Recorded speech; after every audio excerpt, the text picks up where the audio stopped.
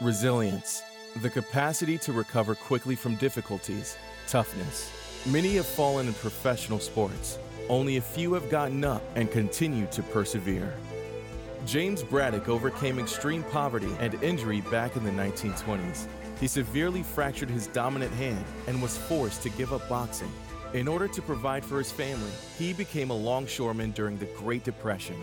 During that time, Braddock was forced to use his left hand more frequently, which strengthened it and allowed him to get back into fighting. He was given a title fight against a world champion, Max Baer, and in one of the greatest upsets in history, Braddock won as a 10-1 underdog to become the heavyweight champion of the world. As a 13-year-old, Bethany Hamilton was already a professional surfer and would go out onto the water nearly every day to train in Hawaii. An ordinary morning found her surfing with her friend along Tunnels Beach in the island of Kauai. While she was laying on her surfboard belly down and talking with her friend, a 14-foot-long tiger shark bit off her left arm. Learning to live with one arm, Bethany was determined to return to surfing, and 1 month later, she was back on her board and entered her first major competition less than 3 months after the incident. Since then, she has inspired others to courageously pursue their dreams despite any obstacles. Alex Smith made his NFL debut in 2005 as a quarterback. In 2018, his 14th professional season, Smith was tackled and suffered a spiral and compound fracture to his tibia and fibula. After surgery, he developed an infection that required him to undergo 17 surgeries in the next 9 months. Doctors suggested amputating his leg, but managed to save it and required a year to rehabilitate. At the age of 36, he was cleared by his doctors to resume football activities and became the NFL Comeback Player of the Year following the 2020 season. These stories are only a few examples of the greatness that showed up when the only option was to fight. These people showed us that there's nothing short of death that was worthy to take away their determination. Olympic athlete Bob Richards once said, "Many champions are made champions by setbacks." What's holding you back? What's keeping you from pressing on? Well, I want to welcome everybody here today. We're grateful for all of you. Also, those who are on the stream and on TV, we're thankful for you as well. We're concluding our series today called Troublemaker, and then next week we'll begin a brand new series called The End, as we're going to do a little study on the return of Jesus. I don't know if you know this or not, but this church almost didn't exist. Well, for sure, it almost didn't exist in the form that it is today. There was a rumor when I was over at Hoffmantown Church on the other side of town that the pastor at the time, a man named Charles Lowry, was interested in starting a church on the west side of town. Well, I wanted to start a church myself, and so I went down to his office, and I said, "Hey, would you consider me to be the guy who would lead this charge of starting this new church?"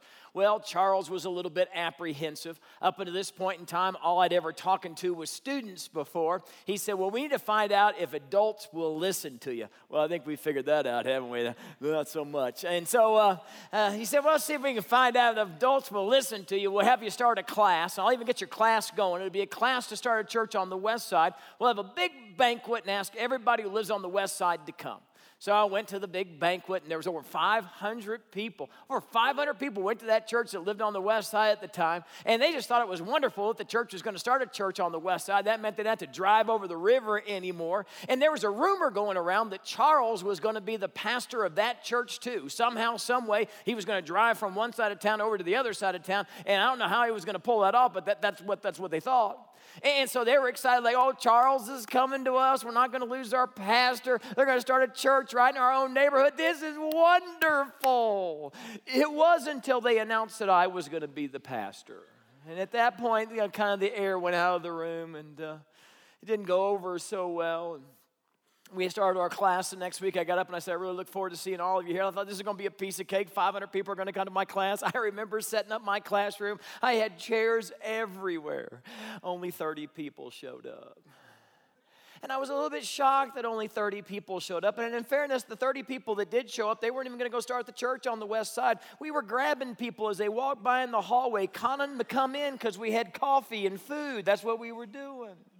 Well, we were in trouble, and I went to Charles. I said, "Only 30 people showed up." He said, "Hey, we'll be patient. Let's see what you can do, kid. Let's see if you can grow this thing."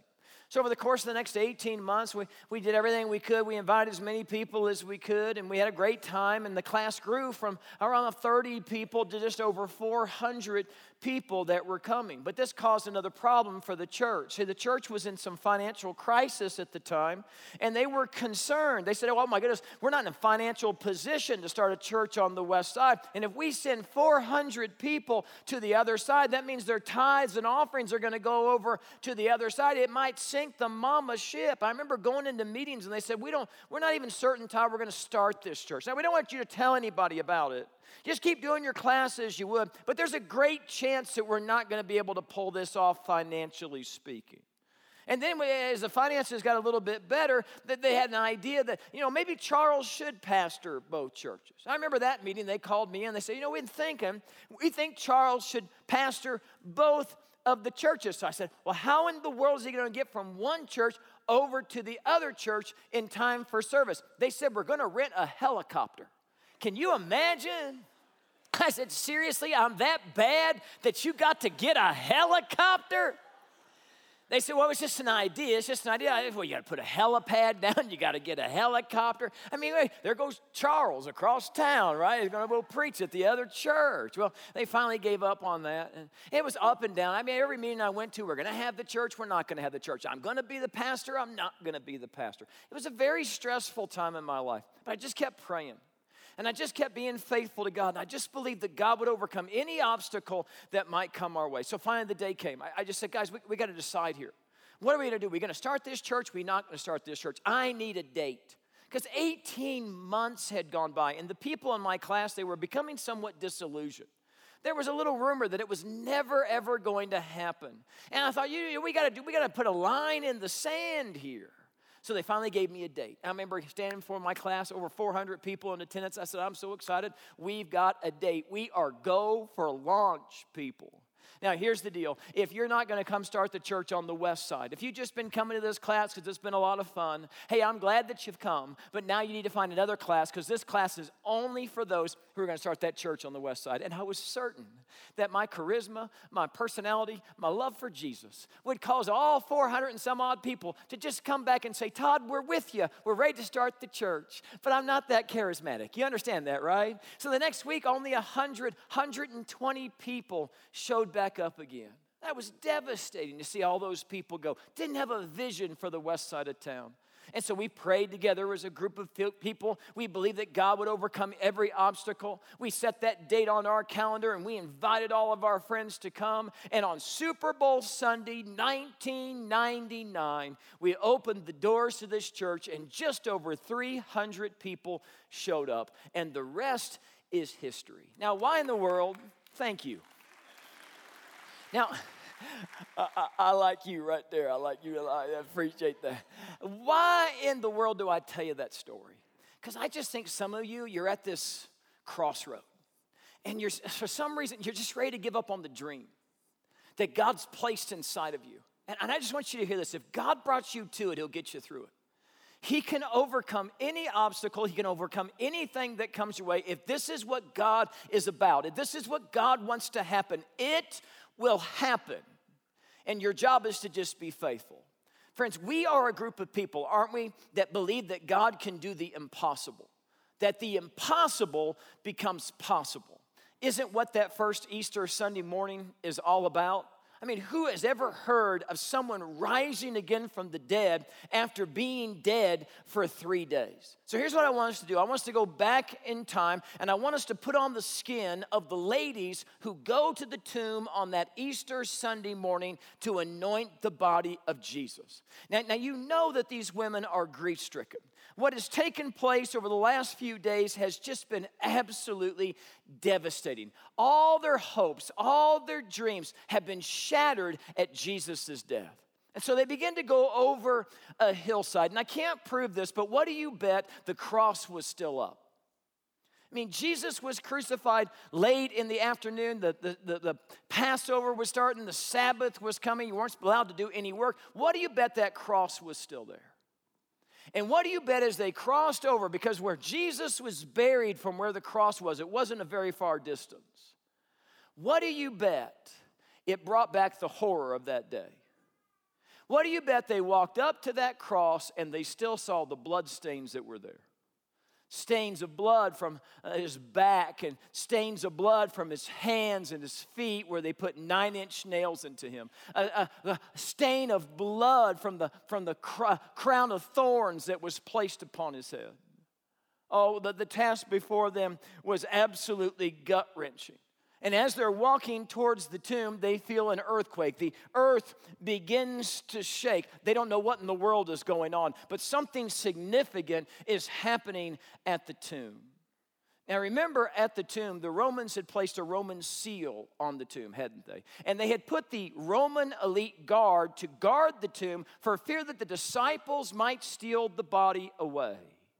So the ladies are heading that direction to anoint the body of Jesus, and they see that the stone has been rolled away. And the elite Roman guard, they're nowhere to be found. Where have they gone? Why did they run away in fright? Well, we know the answer. Inside the tomb, there's 2 angels. One at where Jesus' head was, and one where Jesus' feet were. And what did the angels say to the women? Why do you look for the living among the dead? He has risen, just as he said. And oh my goodness, can you imagine how excited they must have been? And Mary Magdalene, she takes out and she's looking for the disciples who, by the way, are in hiding. And she finds Peter and John. She says, Jesus has risen again from the dead. And both of them had to see for themselves this amazing sight. So they take off for the tomb as well. And John outran Peter. I think he did more cardio than Peter did. And he got there a little bit quicker. But he stops at the entrance of the tomb and he looks inside. And he sees something that causes him to have faith that Jesus has risen again. What did he see?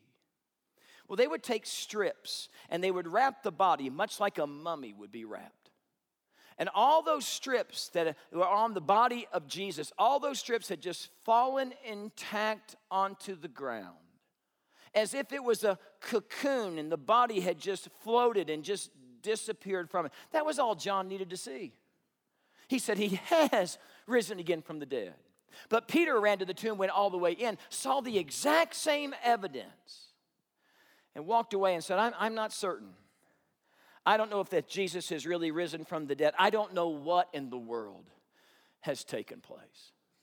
It was that night when the disciples were hiding in the upper room for fear that they would be taken away and put on the next cross out of town for being followers of Jesus, that Jesus appeared to them in the room. And what did Jesus say to them? He said, "Peace be with you. As the Father has sent me, I'm sending you." The one thing the disciples needed more than anything else, Jesus offered them. And it was peace. Peace in the midst of the chaos. Peace in the midst of the confusion. Peace in the midst of the storm. Some of you came here today and you sure could use some peace. You're anxious all the time. You're not sleeping very well. You're worried about this. You're worried about that. You're stressed out. Friends, the only one who can bring you a peace that passes all understanding, that guards your heart and your minds in Christ Jesus, is Jesus. Well, how do I know that? Well, this past week, for those of you who've been around Sagebrush for a while, you know that my daughter years ago broke her back in gymnastics. And she has had 4 surgeries to try to fix and repair the damage that was done to her back. It's a long story, but she's been through 4 surgeries. We were fortunate enough to find a hospital in Phoenix that was going to try to do another procedure that might alleviate some of the pain that she lives with on a daily basis. So this past week, they went to have the procedure done. And the doctor, unfortunately, took a needle and pierced her spinal cord, and spinal fluid began to come out of my daughter's back, causing her to have headaches, nausea. They then did a thing called a blood patch, which is supposed to stop the spinal fluid from escaping the spine. and it was not successful. And they went a second time, so 3 days, 3 procedures. And the second time, they put a blood patch with some glue in it to try to stop the oozing of the spinal fluid. And they're thinking maybe she has to be on her back for the next 48 hours. They're thinking that that's going to heal her spine. But we're not even certain about the procedure that started it all to see if it's going to alleviate the pain. Now, friends, when your child's going through it and there's nothing you can do about it, and you call out to God to intervene, and the result isn't what you want, what do you do in that situation? I'll hold on. I'll hold on, even when it doesn't make any sense. I'll hold on, and I pray that He would give me His peace that passes all understanding, that when you find yourself in this storm and it's just raging all around you, that He would be the eye in the midst of the storm. Oh, friends, His eye is always upon you. And He will carry you, and He will sustain you, and He will overwhelm you with His presence. That's what the disciples needed more than anything else. And oh my goodness, they were so excited. Don't you think they'd be so excited? I mean, all their hopes were gone when Jesus passed away 3 days earlier, but now Jesus has conquered death and the grave and sin, and they're high-fiving each other. They're belly-bopping each other. All the disciples are except for one. Thomas isn't there. I don't know what happened to Thomas. I don't know why he wasn't on time, but he shows up late, and when he gets there, Jesus has already left. And so the disciples say, oh, Thomas, oh, you blew it, man. I can't believe you blew it. Jesus is risen from the dead. And you would think that Thomas would look at these men that he's been hanging around with for the last 3.5 years and believe everything that they said. But Thomas doesn't believe any of it. He thinks there might be a hidden camera. Somebody's punking him. That's what he's thinking. Because look at what he says. He says, unless I see the nail marks in his hands and put my finger where the nails were and put my hand into his side, I will not believe it. I get it. Who's ever heard of someone rising again from the dead? Some of you are here today because a friend invited you to come. And you're like, well, they've asked me before, and I didn't want to go. But I hear there's hot dogs. So, and it's all you can eat. So you got that going for you as well. So, I'll come have a hot dog. I like my friend. He's a nice guy. I think I'll come have a couple of hot dogs. It's not going to hurt anything. And you don't believe this stuff. You don't buy into this stuff. And every time somebody tries to talk to you about Jesus, you're like, I don't believe that. You say, why don't you believe it? Well, I just don't believe it. That's why I just don't believe it. That's why I don't believe it.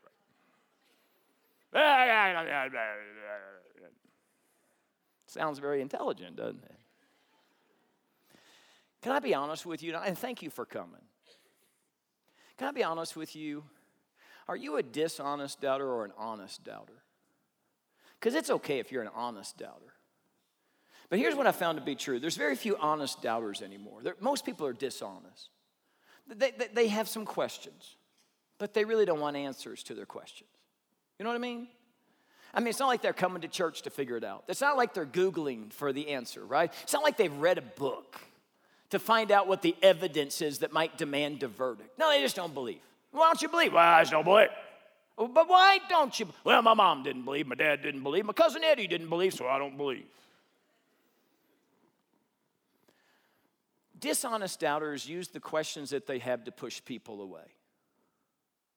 They don't want to have the conversation. They don't want to dig into it. They don't want to know the truth, even though the truth will set you free. But an honest doubter keeps showing up. An honest doubter wants to know. And the reason they want to know is because their eternity's kind of in the balance. I mean, how can you say you don't believe what the Bible says if you've never even read it for yourself? And yet you'll meet people from time to time. Well, I don't believe that's true. I don't believe that Bible.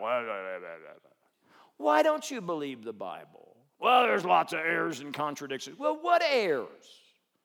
What contradictions? Well, I just hear there's errors and contradictions, so I know they're in there somewhere. You probably know where they're at. And we're kind of giggling because we've had conversations with people like this. You're like, come on, man. Read it for yourself. Study what God has to say. Look at the information. Look at the evidence. Friends, I'm telling you, we have a reasonable faith. But if you're a dishonest doubter, can I tell you what you're never going to do? You're never going to text us. You're not going to dial that number 505-922-9200 and have a conversation with the pastor, because you might get the answer to your question and you don't really want it. And you're certainly not going to go over to the First Steps room and have a conversation with one of our pastors. But honest doubters will. Honest doubters will walk in that room and say, I got some questions about this. I'm not certain about this. I'm not certain about that. And then we can have a conversation. Maybe we can answer your questions. Maybe it's just another step in your spiritual journey of finding out the truth. You know what I love about Thomas? He's an honest doubter. How do I know he's an honest doubter? He keeps showing up. A week goes by. And the disciples once again are in the upper room, and this time Thomas isn't late. He's still showing up. He's still holding on. He still wants to see the evidence. Jesus appears, and he says, Thomas, come here. Place your fingers in my wounds. Put your fist in my side. Stop doubting and believe. And after Thomas had done that, what was his conclusion? He said, my Lord and my God. I'm going to tell you something. If you'll really study this stuff, and if you'll truly seek the truth, you will come to the same conclusion that Thomas came to. You will say, my Lord and my God. Now, friends, even though the disciples were extremely excited about Jesus rising again from the dead, there was one disciple who had some unfinished business with Jesus. And that was Peter. On the first night when Jesus appears in the upper room, when Thomas wasn't there, you would think that Peter would have walked over to Jesus and say, I'm so excited that you've done what you said you would do, but I denied you. Not once, not twice, but I did it 3 times. And I just need to know, will you forgive me? Can I still be one of your followers? Can I still be one of your disciples? Because you know that Peter is overwhelmed with guilt over what he's done. But here's what's interesting. The scripture doesn't say that there was any conversation between Peter and Jesus. There's no place in scripture on that night where Peter goes over to Jesus and has that conversation. It just lingers with Peter. And every time Jesus shows up, there's no time up to the point we're going to get to where Peter and Jesus have that conversation that Peter desperately needs to have. In fact, Peter becomes so disillusioned that he goes back to the old family business. He goes back to his old way of life. He goes back to fishing. He and some of the disciples decide they're going to go fishing one night, and now it's early in the morning. This is what the Bible says. Early in the morning, Jesus is on the shore, but the disciples didn't realize it was Jesus. He called out to them, friends, haven't you any fish? No, they answered. He said, throw your net on the right side of the boat and you'll find some. And when they did, they were unable to haul the net in because of the large number of fish. Do you remember years earlier there was a scene with Jesus, Peter, Andrew, James, and John? And Jesus was teaching the people from a boat, and then afterwards, the Peter and Andrew, they'd been out fishing all night, and they were undoing the knots in their nets, and they hadn't caught anything. And Jesus said, I'll tell you what, I know you got your nets good to go. Go back out in the deep water and throw your nets down for a catch. You remember that? And then they caught so many fish, they had to call their partners over, James and John, and they brought their boats over, and both boats began to sink. What's happening here? It's a reenactment of that scene, isn't it? They've been out fishing all night. He's allowing the disciples to start over again. And so he says, hey guys, have you caught any fish? They say, I haven't caught anything. He says, well, I think you put your net on this one side of the boat. I think you'll catch some. Look what happens next. Then the disciple whom Jesus loved, that's John, said to Peter, it's the Lord. And as soon as Simon Peter heard him say, it's the Lord, he wrapped his outer garment around him, for he had taken it off, and he jumped into the water. Peter wants to get to Jesus as fast as he can. And so he starts swimming. But somewhere along the way, he slows down to swim. Now, how do I know that? Because he ends up on the shore at the same time the boat does. Think about what the boat has to do. It has to bring in that huge haul of fish, has to turn around, has to row all the way in. And Peter's an experienced fisherman, so I'm guessing he's an experienced swimmer as well. I think he gets so excited, he wraps his outer garment in, he jumps in the water, he's going to get to Jesus as quickly as he possibly can. But somewhere along the way, he slows down his stroke. Why? Because I think he remembers the greatest failure of his life. I think he thinks he's too far gone, that Jesus has given up on him. And I think he slows down because he doesn't want to face Jesus all by himself. He wants to be in the midst of the crowd. So they pull the boats up on the shore, don't they? And the Bible gives an interesting detail. They said they caught 153 fish that day. My question's always been, who counted them? It had to have been Peter, don't you think? 1 fish, 2 fish, 3 fish, 4 fish, 5 fish, 6 fish, 7 fish, 8 fish, 9 fish, 10. Don't you think? Why? Well, he gets up on the shore and Jesus has made a fire. And the Bible gives this little detail. It was a charcoal fire. When Peter, days earlier, stood outside the temple waiting for Jesus to come out of the trial, he was warming himself by a fire. This is where he denies Jesus 3 times. You remember what kind of fire it was? It's a charcoal fire. Jesus is resetting the scene. And they sit down and they begin to have breakfast, and I bet Peter didn't have a single bite, do you think? Stomach's churning. You can barely look Jesus in the eye. And then Jesus is the one that reaches out to Peter. Wasn't Peter reaching out to Jesus? Jesus says, Peter, come over here. I want to talk to you for a second. Peter comes over. Jesus says, I've got some questions for you. Question number 1, do you love me? Peter says, well, you know everything. Of course I love you. Well, feed my sheep. Hey, Peter, do you love me? Oh, Lord, you know everything. Yes, I love you. Feed my sheep. Do you love me, Peter? Ask him a 3rd time. What's he doing? 3 denials, 3 confessions of faith. And I want you to see how Jesus starts this conversation. It says, when they finished eating, Jesus said to Simon Peter, Simon, son of John. Don't think for a second that Peter missed that. Who changed Peter's name to Peter? It was once Simon. It was Jesus that changed his name, wasn't it? Jesus said, you'll no longer be called Simon anymore. Oh no, your name is Peter, which means rock, and I will build my church upon you, and the gates of hell will not overcome it. You see what he's doing? He said, I'm going to call you Simon because I'm not going to assume that you want the same relationship we had before. Maybe you don't want to follow me anymore. Maybe you don't want to serve me in this way, so I'm not going to assume anything. Simon. But I see things in you still. I still see that rock. I still see that person of what can be and what should be. And so for every time you denied me, I'm going to give you the chance to profess your faith in me. Do you love me?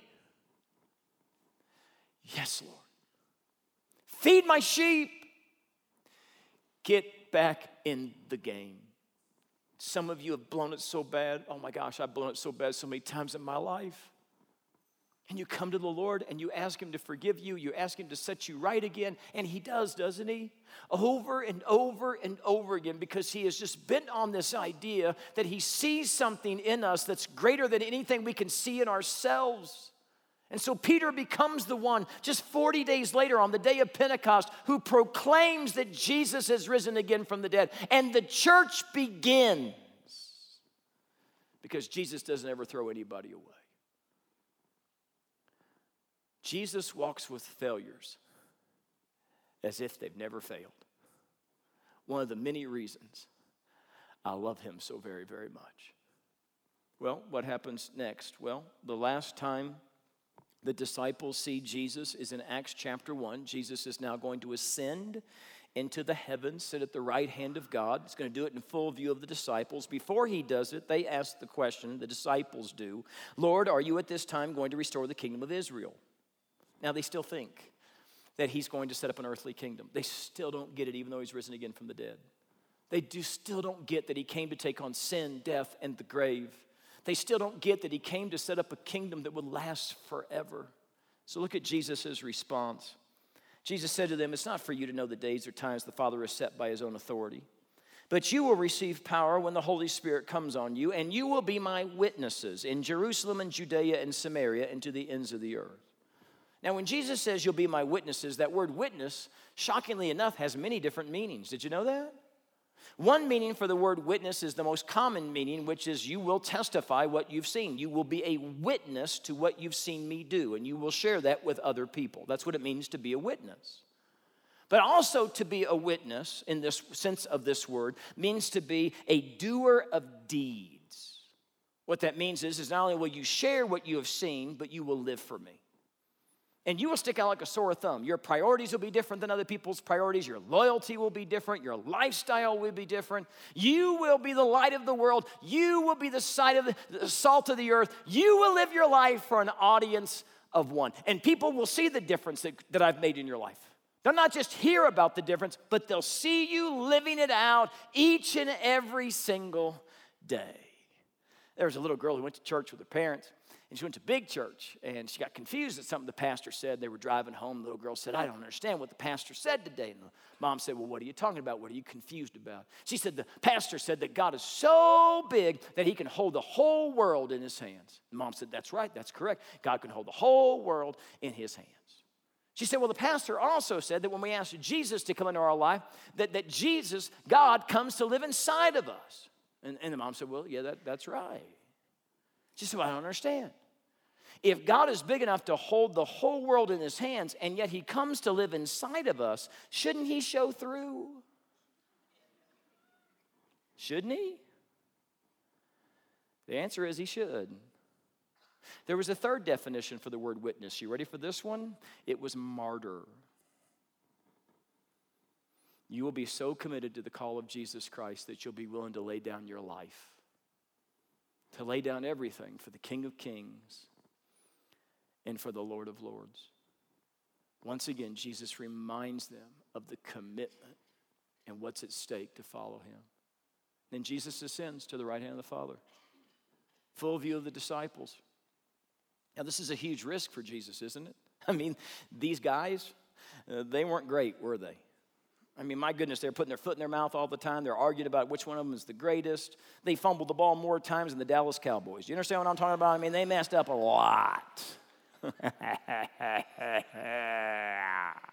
That just came to me. I think that was the Holy Spirit speaking.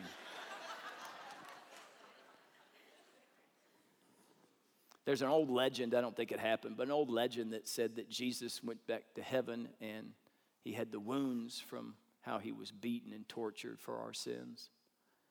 And the angel Gabriel came up to him and said, you suffered an awful lot for those people. And Jesus said, yes, I did. Gabriel said, well, do they know what you did for them? Do they know how much you love them?